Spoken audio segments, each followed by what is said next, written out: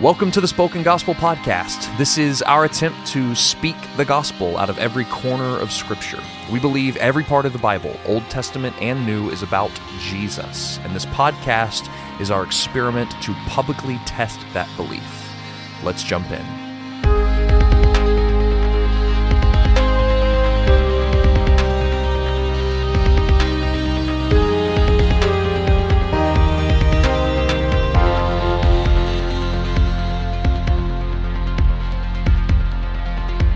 All right, welcome to the Spoken Gospel Podcast. Spoken Gospel. There it is. Oh, I like that. That's nice. And today we're going to be talking about Exodus 11 through 13, most of 13. We'll stop around, what was it, verse 16? 16. Yeah, I think so. Today we're talking about the Passover, right? The death of the firstborn. The death of the firstborn, the Passover, the Feast of Unleavened Bread, all that good stuff. Mm-hmm. Yeah, Passover. Yeah, have you ever done a Passover before? A Passover? Have I ever done a Passover? Done a Christianized version of a Passover? Yeah, I did the Lord's Supper.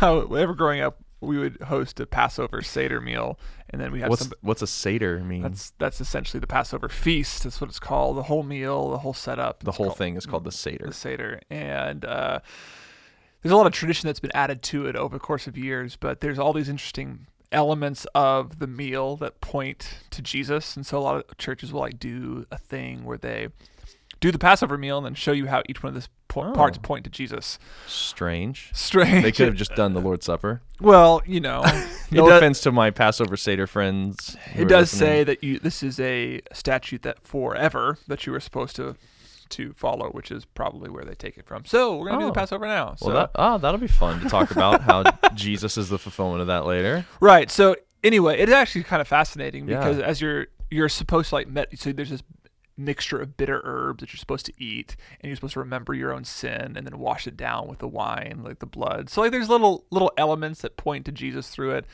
I mean, it's edifying as far as it goes, but and tasty, except for the bitter herbs. Except for the bitter herbs, they're actually pretty terrible. But okay. And what? So do you cook a whole lamb? Yeah. Yeah. Is it just out on a table? Well, I think most of the time now it's lamb chops. Lamb chops. It's not a whole roasted lamb. That's so lame. Especially in the church, because you don't want to have a roasted lamb with all the innards there and then burn them out back. Well, if you don't want to have a Passover, don't hold a Seder. That's the old saying. There's an empty seat for Elijah. He comes and visits the meal. Wait, is that real? Yeah, it's a real thing. What? This is getting more and more strange. Well, if you do a Seder and if you're a listener totally misinformed, and you're doing a Seder, we invite you to email us, and we'll give you that information on the description and later on in the episode. Email us why you do it and why it's important to you, what it means to you. We'd love to hear from that. Maybe we can interact with it on the show sometime. All right, let's talk about what's going on in the text of Exodus 11 through 13. All right, Seth, you want to take it over with 11:1? Moses is threatening the final plague, the death of the firstborn, which is really intense. But we also notice a parallel with Pharaoh's own commands to kill the firstborn of Israel. That's right. And also God almost killing Moses' firstborn, right? Yes. Except for the covenant of circumcision that kind of saved the day. Yeah, and then after this, the people of Israel asked the Egyptians for all their silver and gold, and then the Egyptians handed over, and the phrase is the Lord gave the people favor in the sight of the Egyptians, which is, I think, the word for grace. Oh, is it? Right, that's the word that actually of Noah, that God used of Noah. He found favor in the sight of the Lord. He found grace in the sight of the Lord. So that's interesting. But that happens. And then Moses, at about midnight, was told that he tells Pharaoh that the Lord will come at about midnight and kill the firstborn in the land of Egypt, but not even a dog shall growl against any of the people of Israel. Verse 7. Oh, wow. Again, that's that protection that God continues to extend over the Israelites. Distinction he's making that we talked about last week between the Egyptians and the Israelites. And Pharaoh will not listen, so that his wonders will be multiplied in the land of Egypt. And again, so there again, you get the wise God doing this to multiply his wonders, to bring glory to his name, all that kind of stuff. Yep. Yes. And then it's in this context that we're told, okay, now you're going to celebrate a feast. And actually, not just celebrate a feast, you're going to reorient your entire calendar around my redemption of you. chapter 12. So where do we see that? So chapter 12, verse 1. This month shall be for you the beginning of months. So they said, okay, so it might have been October or September, but guess what? It's January now because everything's starting new with this event. Okay, so this is so what God's saying here is like this is such a cataclysmic identifying event in the life of my people that I want you to begin your year around it from now on. Like this is everything centers around this basically. Yes. Right. Okay. Cool. Yeah, and then on the 10th day of the month, you're supposed to take a lamb, separate a lamb out from your flocks, and then it has to be without blemish, has to be a male lamb, and then on the 14th day of the month, you kill it at twilight and eat it. And I think isn't between the 10th where they pick it out and the 4th where they 14th. The 14th where they cook it, isn't that like preparation? They're preparing the lamb and everything like that? Yeah. Okay. I think so. I think so too. Yep. And Because then I know that like later on, like I think the Gospels talk about preparations were beginning for the Passover. That's right. And I think scholars talk about how that's what happens between the 10th and the 14th day. Then they take the blood of the lamb and they put it on the 2 doorposts and the lintel of their house where they're going to eat it. And they're supposed to eat it dressed as if they're ready to leave. Why is that? I don't know. A sign of faith or an expectation of what God will do in Egypt. Because all this is not just about him passing over. It's also about him rescuing his people out of slavery entirely. And so this is them being ready to go. Like God is going to act expediently, right? Yeah. And so we do it with staff in hand, with my belt on. I think he doesn't even talk about like eat it in haste. Yeah, eat it in haste. Dude, just wolf this meal down, like inhale this sucker. And I don't know if it's here. I read so many different Passover passages today or about the feast, but I know like how they decide. I think it's later, but how they decide how many people can come around one lamb is based on how much one person can eat. Right. So, which I love that. It's like, all right, Joe, how much of this lamb you? I got a leg and a breast, two shanks and a rib. If your family's too small, you're supposed to invite as many people as you can to make sure that lamb's gone. Yeah.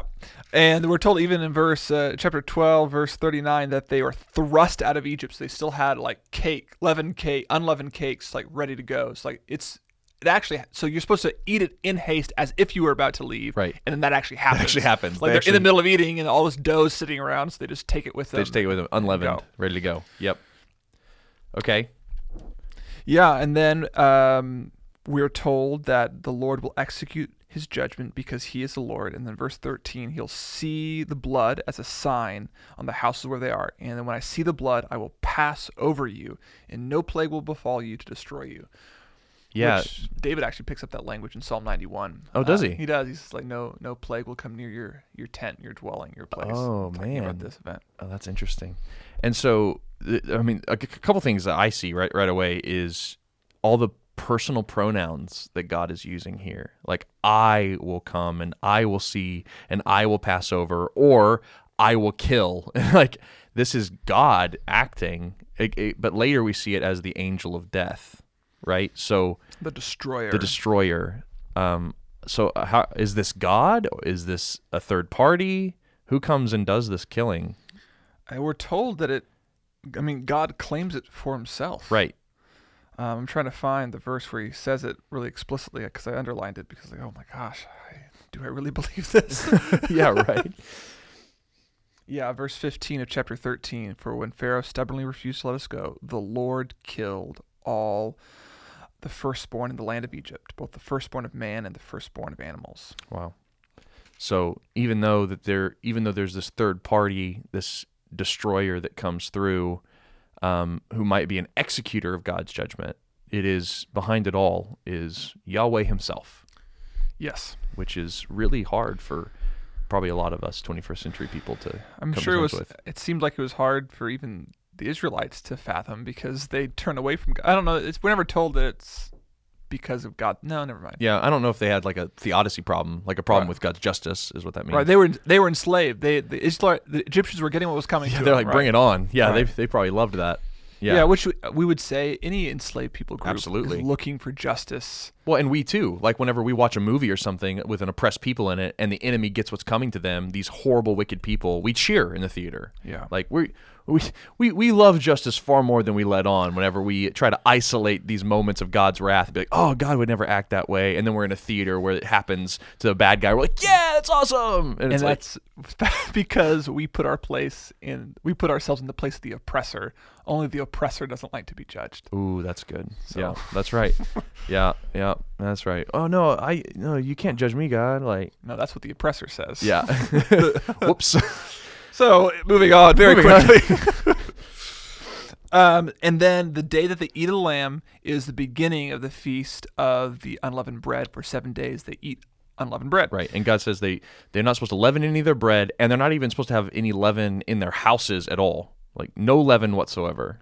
Yes. And like I read some stuff on this, and most people are like, what in the world? Why no leaven? Like, what is going on? And they tried to allegorize it and stuff, and they tried to talk about how maybe it's a sign of like there's something talking about something about spoiling something. I can't even remember. But I think for me, it's all about this.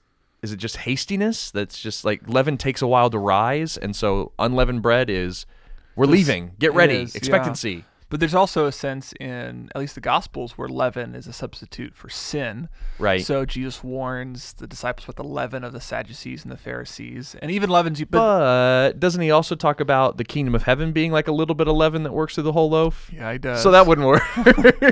Leaven is complicated. Leaven's a complicated. I think you're right. In this What's story, your relationship with leaven? It's complicated. It's complicated. I like a good bread. I also like a good cracker. You do. Yeah. You make your own bread. I do. You sourdough champion. Not all my sourdough recently I like your sourdough. Come out terribly. But I think the point here is that it's made in haste. It's quick. Yeah, I think so. It's taken away. I think so. And then God reiterates again that when they put the blood on the doorpost, God will see the blood, and the Lord will pass over the door and not allow the destroyer to enter the house. The Lord sees it and promises, I will not come in.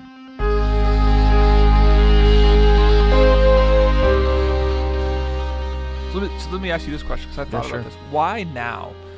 Why do we have protection coming through sacrifice now? Oh, I see. Because God's been protecting the people of Israel from a lot of these plagues and required no sacrifice, required no blood. Why now?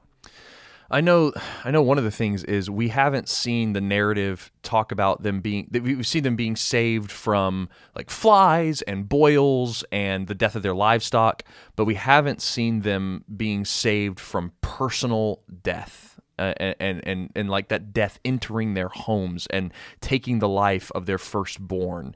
And so I think that once we talk about personal death and how do we be saved from personal death, I think that's whenever there has to be this price paid. Does that make any sense? No, that does. I mean, there is this is the most intense form of God's judgment. And when it comes to the most intense form of God's judgment, the most explicit need for protection, I guess, is made clear, or like how God is actually providing protection retroactively. So how did God protect Israel from the flies? On what basis did he say, I will protect you? Yeah. It's actually on the Passover, right? Yeah, maybe. I think that could definitely be argued. I think also what we see here, we can go back to. I think we can go back to to Moses on his way to Egypt, and I think that can be helpful. Remember that obscure story we talked about a couple weeks back with God going to kill his firstborn son, and then his wife Zipporah circumcises his son really quickly and dabs the foreskin on on Moses' feet, and then God relents.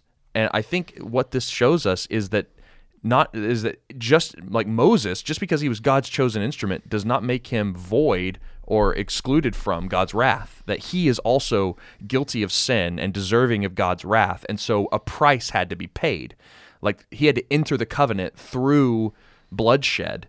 And in the same way, just because there's a distinction being made by Yahweh between Egypt and Israel does not mean that Israel has no sin that doesn't need to be dealt with. Like they have sin, it needs to be dealt with, and so this price has to be paid. God is setting a precedent for how he will deal with the personal sin and death of his people. Do you think Israel knows that at this point? No, I don't think so. You don't think they know, like, this blood isn't just a protective spell I'm casting. This is actually for an omen of my own sinfulness, just like Pharaoh. I don't know. I don't. It'd be hard to say. You'd have to ask about like how Yahweh was reusing some cultural symbols of their time in Egypt, because they're not unfamiliar with sacrifice. Sacrifice was not something that was foreign. They're to going them. into the wilderness to sacrifice. They have categories for these things. The Egyptians had sacrifices. They had priests, and so they wouldn't be completely oblivious to what was going on. But in terms of, I think they only understood the gods as those who needed to be placated. They didn't understand that actually it was justice for offense to this god. The gods were angry, and they needed to persuade them to act a certain way. They didn't understand that the one God Yahweh is just and good, and in his justice and goodness, he brings justice onto me as a human person who has committed a sin against him. I don't know if they've put all that together yet. I'm sure they see some corollary between what's going on with this God interacting with people and the sacrifice, but I don't think it's until they get the law and we get to Leviticus and those things that they start to see sacrifice and sin going hand in hand. Would you agree, or do you think they see something bigger? True. Maybe. I mean, it's hard to say. You'd have to be. You could be an insightful Israelite in this. You could. You could be. Yeah. It's like, okay, there's like substitution. Yep. The blood of another protects me. Right. My son would die if this lamb didn't die. Substitution's not hard to come by there. Yeah. Like there's clear substitution. You get. And we actually see a lot more of that in this story, right? So if we just want to skip over a little bit of the institution of the Passover, maybe we shouldn't. Well, let's get there. So what happens next in the story?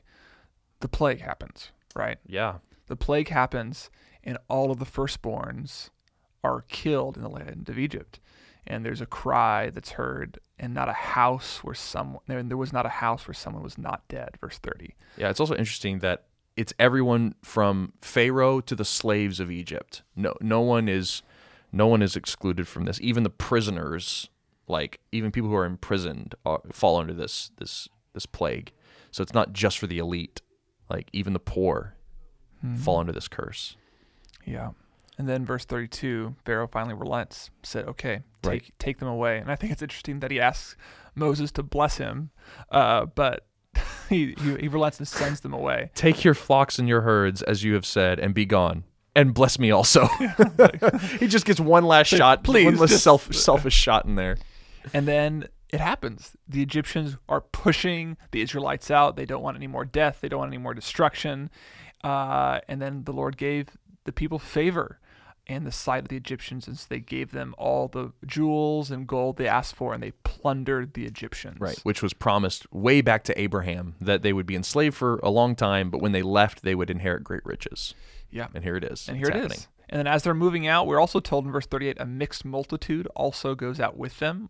Presumably some Egyptians are going with them. They've seen the acts of the Lord, and they said, this is the true God. I will follow him. Right. Presumably. It could have also been other enslaved people groups, right? It could have been other enslaved people you had groups. this huge monolithic power of Egypt, and they aren't just enslaving Israelites. They're enslaving all kinds of people, most likely. And so perhaps God saved multiple people out of these slaves. Maybe it was just Israel because they're the only ones talked about, and it convinced Egypt. To me, that sounds like the more obvious reading.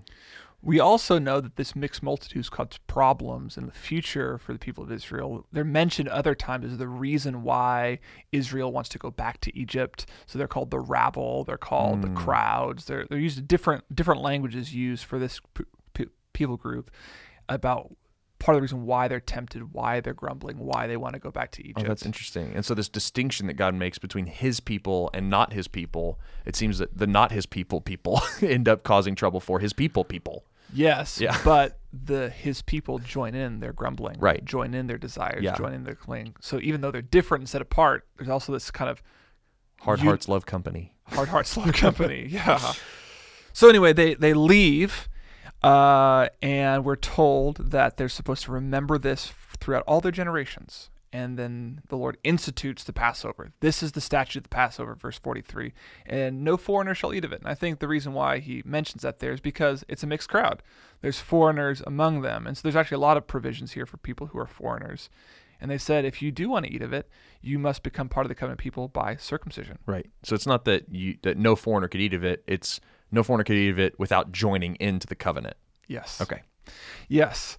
And we're told a couple more details about the lamb, that you're supposed to eat it in the house, that you're not supposed to take any flesh outside the house, and you shall not break any of its bones, which John picks up and said this was actually fulfilled in Jesus. Not one of his bones were broken. Not one of his bones were broken. Yeah. So we're told that this is about Jesus. And then we are looped back in to our discussion of the firstborn. All this, like, why the firstborn, why the protection, what's going on here. And so in chapter 13, God tells Moses to consecrate, to separate, to make distinct all the firstborn. Whatever is the first to open the womb among the people of man and beast is God's. So would this be a good place to talk about why the firstborn?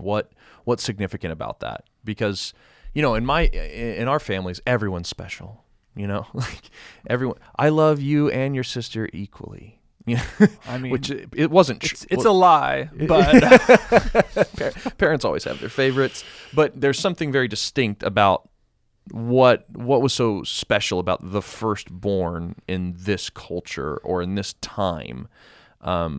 Is this a good place to talk about that? Yeah, I mean, so most obviously, it's the firstborn is the one who will inherit all the family's wealth and become the new patriarch when the father dies. Right. So the firstborn is a sign of the continuation of the family line. Yes, that this family will not end. My family will continue. All throughout the law, even, we see like all these provisions made to make sure that each family has progeny, like a male progeny, to continue on that family name, that clan name, and that tribe name. Like we see that. Right. And so what we're seeing here when God says, consecrate for me the firstborn, we see that as a sacrifice almost. We see it as almost as something that's like demanded of us. But for God, it's his way of determining that his promises will continue to the next generation, that they will not be lost by circumstance. That God is declaring, I will continue my promises to your next generation. Yeah. You aren't the only ones that will receive it. And we have to couch this in this longer narrative that's been taking place in Exodus, where it seems like the firstborn die. They just die. Like early on, it was because of the edict of Pharaoh that the firstborn Israelites were dying. But then we see that, no, actually, like, God requires the firstborn to die, not just because they're firstborn, but because they're representative, we'll talk about that here in a second, of the whole family.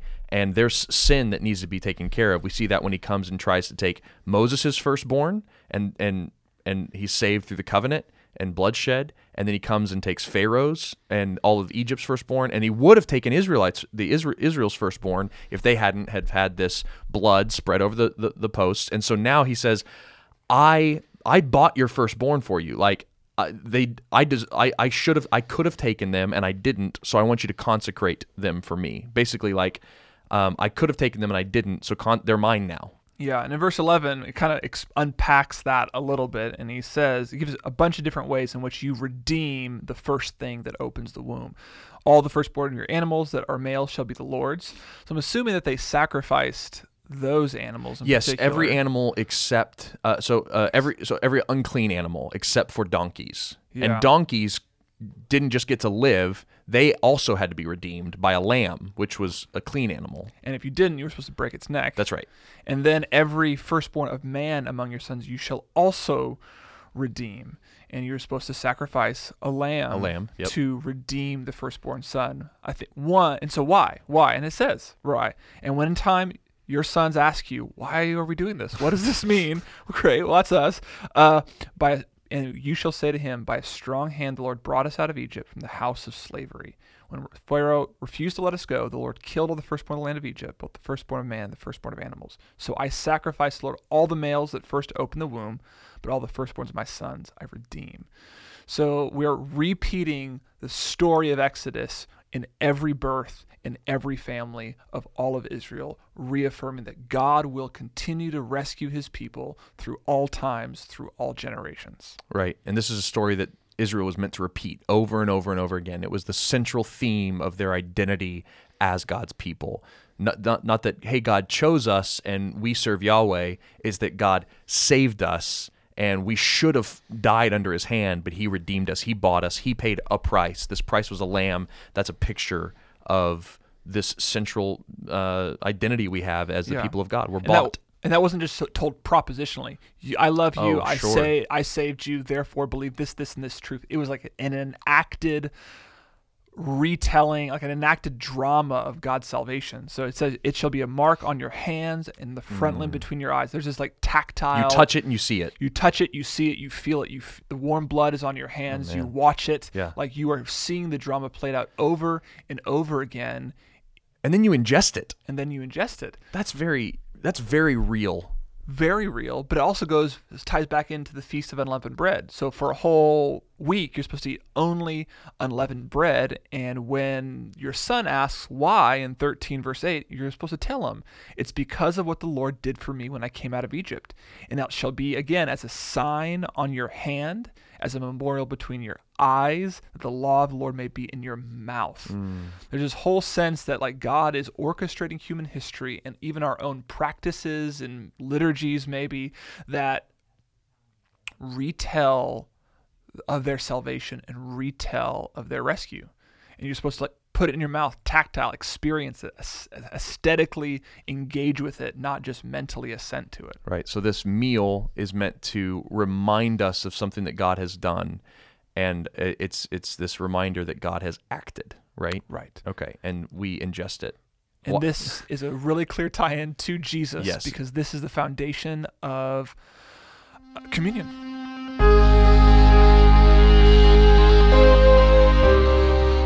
All right, so we just saw this feast that takes place that's supposed to remind us of God and his saving activity. And then, Seth, you were like, obviously, this is one of the clearest connections we have, biblically, theologically speaking, from Old Testament to New Testament, is how Jesus kind of reframed the Passover meal. Around himself. Right. So when several thousands of years later, when Jesus is celebrating this meal with his disciples in the upper room, he takes the unleavened bread and takes the wine that they're drinking and reinterprets it, not about a salvation that happened, as a remembrance of a salvation that happened thousands of years ago, but as what he is doing right there in their midst.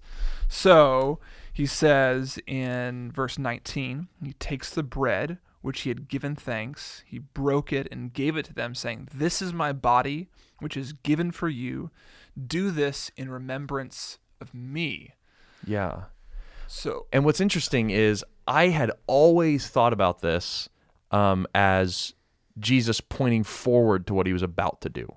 He was like, I'm going to the cross. I'm going to go give my life up for you. This is my body that's going to be broken for you. When you eat this, think about the cross. Think about the right? cross. But as Jews sitting at this Passover meal, they're thinking backwards. They have in their minds, when they're eating on the Feast of Unleavened Bread and their sons are coming up to them asking, like, why do we do this? Yeah. And they tell their sons, it's because God delivered us out of Egypt and we eat it in our mouth and I put it in our hand to remember these facts. Yep. And Jesus says, actually, that was me. That was me saving you. That was me saving you on that day. Oh my goodness. God's salvation plan has never changed. He's always been saving his people through the Son of God, the second person of the Trinity, who became known as Jesus in the incarnation. And he makes it even more explicit because, and likewise, the cup, after you have eaten it, said, "This is the cup that is poured out for you, is the new covenant in my blood." So what's this new covenant? It's the covenant that God ratified right here at Passover. I will pass over death by the shedding of blood. Oh, wow. And Jesus says, that is me. I was the lamb in Exodus. Right. And now here's a new one. And here's a new one. This is a new covenant, and it's not lamb's blood, it's the blood of the Son of God. Yes. Right, which is going to accomplish far more than just one time in Egypt that we'll look back on and say, oh, that was really great for our ancestors. It's like, this blood is new and it's for you. Here's the cup. Like, put it in your hands. This is my blood for you. And so is it fair to say that Jesus is looking in both directions? Yes. He's looking back to Exodus and ahead to his own crucifixion? Yes. Yeah. I mean, we see that played out all the time That's in true. the Gospels. Yeah. So I think it's happening here too. Jesus, when God looks on Jesus, he will pass over us. Right. And the reason he passes over us is because of this new firstborn son, this new firstborn who is Jesus. So let's talk about the firstborn real quick, because that word firstborn is all over the place here in Exodus. And it's actually the central point from the beginning of the Exodus story. Oh, the first thing was the firstborn sons are being thrown into the river. They're being killed. That's right. So this is central. One of the central themes throughout the story is this idea of the firstborn son. And so why is the firstborn son so significant in this culture? Well, we've looked at that it's the promise that this family line will not stop. It will continue, right? So it's the firstborn, which means the family will continue. The progeny can go on. We can continue to have an inheritance. We can propagate continue to pass down our property, everything like that. But also, I think what's helpful is if you look at the firstborn as a parallel to the first fruits of the harvest that are sacrificed to God, that we'll be talking about later, I think it's a helpful picture, because when I think about family and sons and daughters, it confuses me a bit because I'm not in that culture. So for me, the harvest made more sense. So it was like, whenever you reap a harvest, you take the first fruits of it, the first part of it that is able to be harvested, you bring that to God. And it's the promise that the rest of your field will also be harvested, because if this one little part of the crop came up, it's kind of a precursor and a promise and a guarantee that the rest will come also. The rest will be harvested. Yep. That's right. And so whenever you have a firstborn son that opens the womb, you see that, oh, me and my wife are fertile. We can create children. More will come. And so I'm not only consecrating this one son as an individual, but all my children, and the entire family that will come after him. So in the same That's way, helpful. in the same way that the first part of the harvest that's given to God represents that the rest of the harvest will come, and the rest of the harvest belongs to God. In the same way, when the firstborn son is consecrated and redeemed, it says more children and family will come. And just as this son belongs to God, my whole family belongs to God. And Jesus is called a firstborn too, right? Yes, but there's steps in between. Oh, gosh. Yeah, Okay. There's a lot of firstborn stuff that takes place. So you have the firstborn son, which is the representative head of the nuclear family in Israel. But then you also have the Levites. Later we'll find out this priestly family is the firstborn kind of tribe that stands in for all of Israel. And you see that in Numbers 3, 14, and 31. And then you have Israel is the firstborn of all the nations, Exodus 4:2. And so Israel stands in for all nations as well. So the firstborn son is the promise that is the guarantee that God's promises will extend to the family. Right. The firstborn son of the Levites is that God's promise will extend to the entire people of Israel. Right. And the fact that Israel itself is the firstborn is the guarantee that God's promise will extend to the entire world. Which was the promise given to Abraham, which was that you will be a blessing to all nations. So because Israel is the firstborn of God, that is a promise that what God does to Israel, he will eventually do for the entire world. And that's what he accomplished in Jesus, who is the firstborn son of God, right? He is God's only begotten son, and because he came and whatever God blesses him with, this is the idea of imputed righteousness, that we get what Jesus got. So he's the firstborn son. So I think Colossians calls him the firstborn of all creation. Yeah. So it's not just that there's a particular people group, or it's the God of all creation is guaranteeing his promises for all of creation. Right. Not even just humans. he whenever he comes in Revelation, it's behold, I'm making everything new. Is that He fixes the fall. He fixes the created order. He fixes disease, not just sin. He gets rid of cancer. He's the firstborn of all creation. So when God blesses this firstborn son, Jesus, he can then bless all nations as his representative head, as the representative head of all creation. And then he's also called the firstborn from the dead, right? Right. And so this firstborn from the dead is Jesus. He was raised by the power of God, reigning over sin and death, and therefore, because Jesus was raised, Paul says, in the same way we too will be raised. Because just as the first fruits of a harvest gave proof that the rest of the harvest would come, we know that just as Jesus was raised, we too will be raised.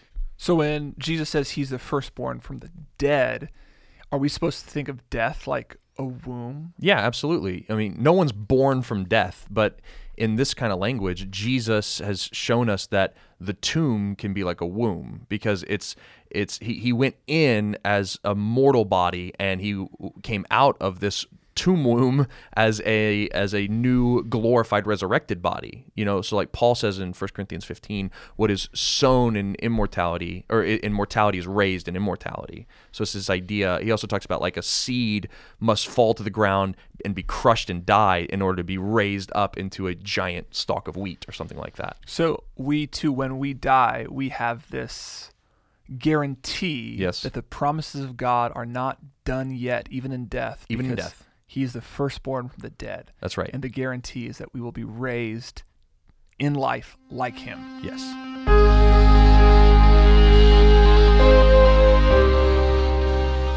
All right, and as we wrap up, I want to talk about one major theme that we haven't quite touched on yet, or at least unpacked, and that is when God says that he will look on the blood and pass over the house. He'll look on the blood of the lamb and he'll pass over the house. There's a lot going on here. Let's go ahead and tie it into Jesus, and then maybe we can unpack a bit of why does God have to look at blood in order to pass over? Because I do want to answer that question. But let's tie it into Jesus. So I'll start like right at the beginning of John's Gospel, John 1:29. He says, John sees Jesus and he says, "Behold, look, here he is, the Lamb of God, who does what?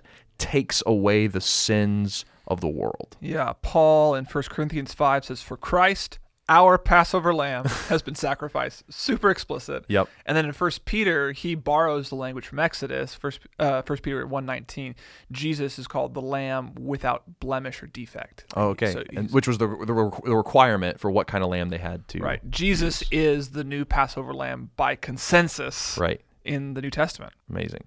And so why is it I think that's a good place to start then. Why is it significant that they needed a spotless lamb, and then that Jesus is the spotless lamb? Like, why is that significant?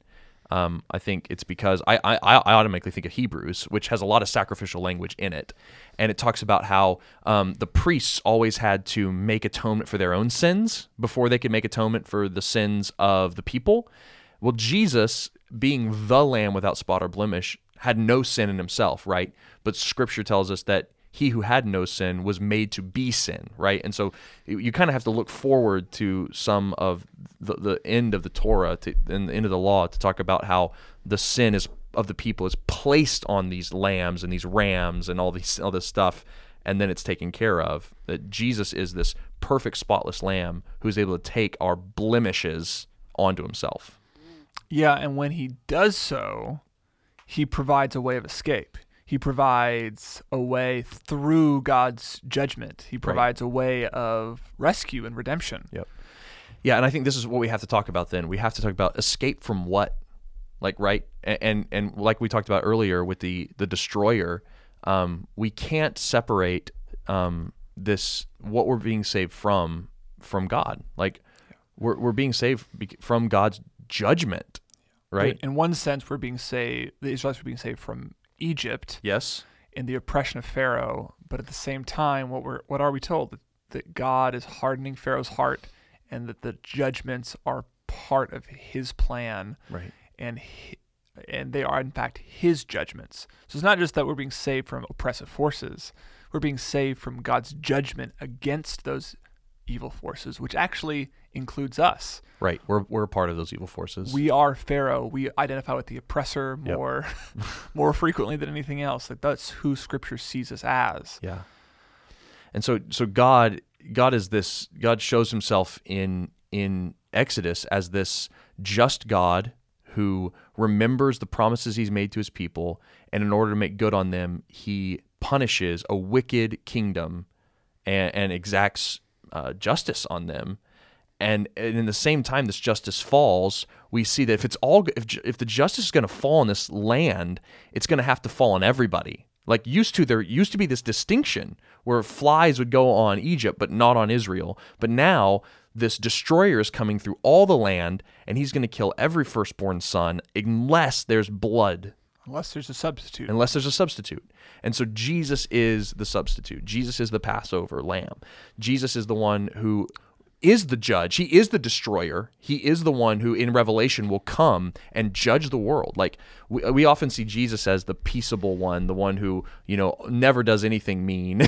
Like it's like, oh, the God of the Old Testament was mean, but Jesus is the nice guy. It's like, no, Jesus is the one who comes and exacts ultimate judgment on the world. And so the destroyer comes as the destroyed, right? Yeah. The one by whom God punished Egypt is the one who was punished for God's chosen people. He will come under his own destruction, yes. his own death, right. so that others might go free. Right. As Romans 3 says, he's the just and the justifier. He's the destroyer and the destroyed. Like, I think we can't get over that here in this story. We have to see that parallel, that Jesus is the one who, being God himself, should have brought punishment and condemnation to the whole world, and he would have been just and good to do so. But instead, he took that punishment on himself so that anyone who would believe in him, that he is the Passover lamb, might be passed over. Yeah. And let's just think about Jesus as a firstborn in this context as well. So there's a sense of loss there, right? Like the father loses his son for a moment, the firstborn son. Yeah. And there's a sense that he's actually identifying with the cry of the Egyptians as well. The firstborn son was lost. Oh, wow. And so not only is he redeeming Israel, his chosen people, he's making a way for escape for those who would come under his judgment, who would come under the loss of their own firstborns. Yeah. So you lose it. Like, God doesn't see I think a lot of times when we talk about God's wrath, it's easy to see, man, God hates sin and evil, and then that means, oh, he hates you. He hates the Egyptians. He hates individuals. Right. But I think what we see in the fact that God gives up his own firstborn son is that he actually deeply loves even the Egyptians, and the sons that they lost can be redeemed in Christ, the firstborn. Oh, wow. Yeah, absolutely. God does hate sin. I mean, it is that old adage, like hate the sin, love the sinner thing, which kind of sounds so stupid sometimes, but God represents that really well. He doesn't just represent it; he does that. Like he's not. What is it? What is Jeremiah? I think it's Jeremiah that says that he does not rejoice over the death of the wicked. Like whenever someone wicked dies under God's judgment, God's not like, yes, I got him. Right. Like he's not Westboro Baptist Church. Right. That's right. He's not he's not excited that someone perished in their wickedness. He is glorified in it, and he's shown to be good and just, and he gets glory from it. But it doesn't mean that God is just like spiking a touchdown ball whenever he went through killing the Egyptians' firstborn sons. Because he recognizes it comes at a cost to him, That's not right. just emotionally as the creator of the world, but as like, I will redeem the Egyptians by the loss of my own firstborn son. That's right. And if God is eternal outside of time, he knows firsthand the loss of Jesus, and Jesus knows the loss of his own life, and his, my God, why have you forsaken me? All this is rattling around in God's eternal mind as he's seeing the firstborn Israelites die in the Nile River, as he exacts judgment on the people of Egypt. Like, God is not unsympathetic. He's not dispassionate. He knows what we're going through, and yet he takes his justice seriously, and he takes grace seriously, so seriously that he takes the punishment that we deserve, which is the death of the firstborn. I don't remember which theologian says it, but it says, like, on the cross, justice and mercy kiss. Yeah. Is it John Stott? I don't remember. I don't remember either, but yeah, that's beautiful. Okay, here's how I want to close out. I want to see if I can get you to randomly muse on this one idea here. So we've talked about Jesus being our Passover lamb, which is just sitting here almost like in this stale academic way talking about it. We can even seem dispassionate, even though it's the thing that you and I are most passionate about.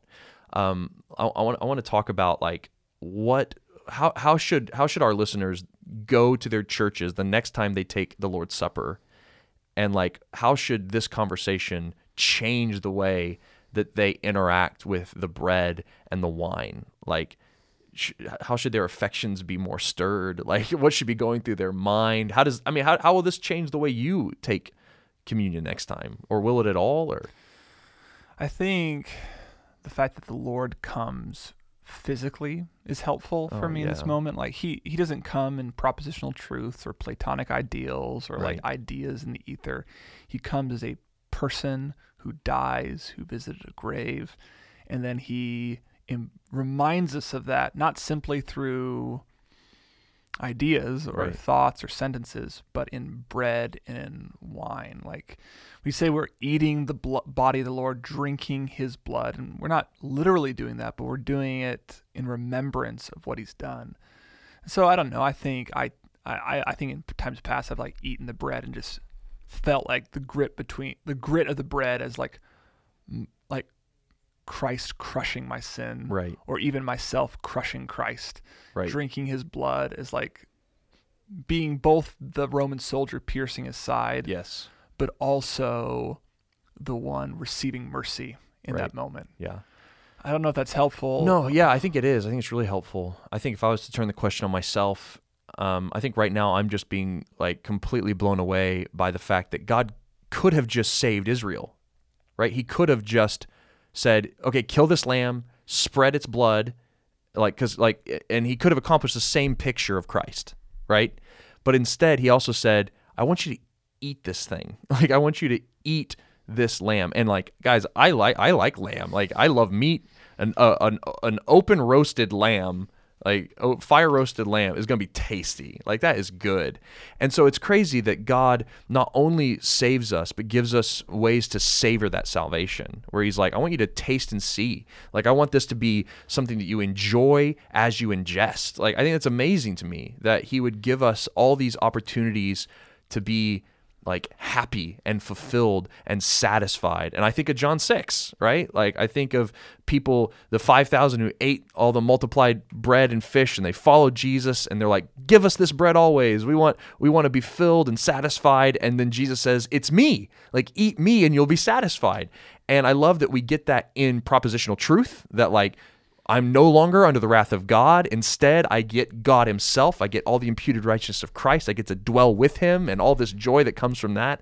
But I also like get to eat food and it be good. And I get to know as I eat, not just the Passover meal, but as I just eat, I can know that like I'm eating in freedom. I'm eating outside of the wrath of God. I can taste and see that God's providing all things for my good and his glory. I don't know. I'm just kind of rambling on about how amazing it is that God was like, eat this lamb too. And in the same moment that as we were drinking the wine and crushing the bread, that is actually a symbol of our destruction of Christ. Yes. It's also the same moment that we receive mercy. Yes. Which is a good argument for better tasting bread and better wine at communion. Come on now. I'm all for that. I'm all for that. No more crackers, please. No more crackers. Let's get some really good dough, some really good unleavened bread, and some really good wine, and just make this a feast worthy of savoring. We can end on that note. I like that. Well, awesome, guys. Thanks for joining us, and we'll see you next week.